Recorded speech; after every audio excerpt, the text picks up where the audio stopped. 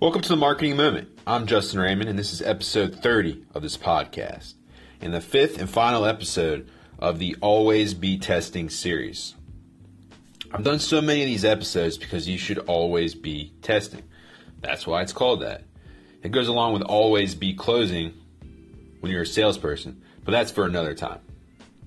Each time you send out an email, you need to be A/B testing it because customers' behavior changes all the time. And you don't want to miss out on ample opportunities to get their attention. So I've gone over everything in sending an email campaign from the from to the subject line to the size and the format to the frequency.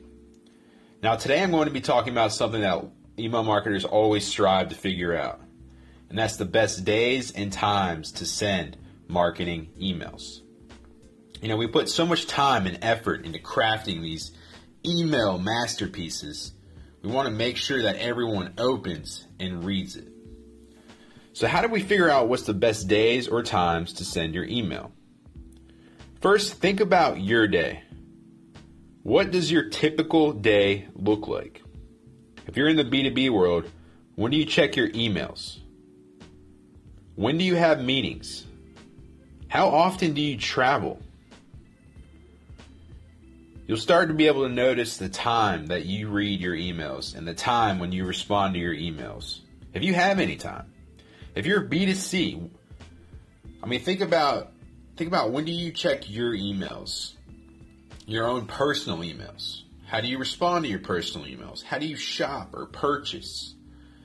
You might be your own ideal target audience. Now that you have an idea of what your day looks like, it might be similar to your target market's day. Did you create personas to figure this out? This is important when crafting a successful email strategy. Now here comes the A/B testing. Look at your data first and compare apples to apples. I'm getting tired of using apples to apples, so let's go basketballs to basketballs for March Madness. Think about your goals. Do you want the most opens, clicks, or responses? Now, these goals will change depending on the email type that you send out. The promo, the webinar, nurturing email, ebook, whatever it is. Now, when you think about your goals, you think about your email type, split it up by days and times. Look at which days have the highest opens, the highest clicks, the best responses. After you pick whatever your goal is that you want to achieve, whether you want a better open rate, a better click rate, or more form fills, take that day with the best whatever and send an email out on that day. For example, take 30% of your list, split it up and send one email on Tuesday and then one on Thursday and see which one had more opens. If Tuesday wins, then it's the champion. And then the next time you send out an email campaign, do Tuesday and do Wednesday. Just continue to test it to see if Tuesday constantly has better data, better results. And Tuesday will continue to be your champion until it's beat. So it can change. Now, after a while, you'll begin to see which days tend to be better. And there's normally 2 days. That's what I've seen. That's what I've noticed. Now, the other side of it is A/B testing your times. Which of your times had the best, whatever goal you're trying to achieve? Is it 10 a.m.? Is it 1:30 p.m.? You should be able to tell real quickly from looking at your data. Do the same thing with this test.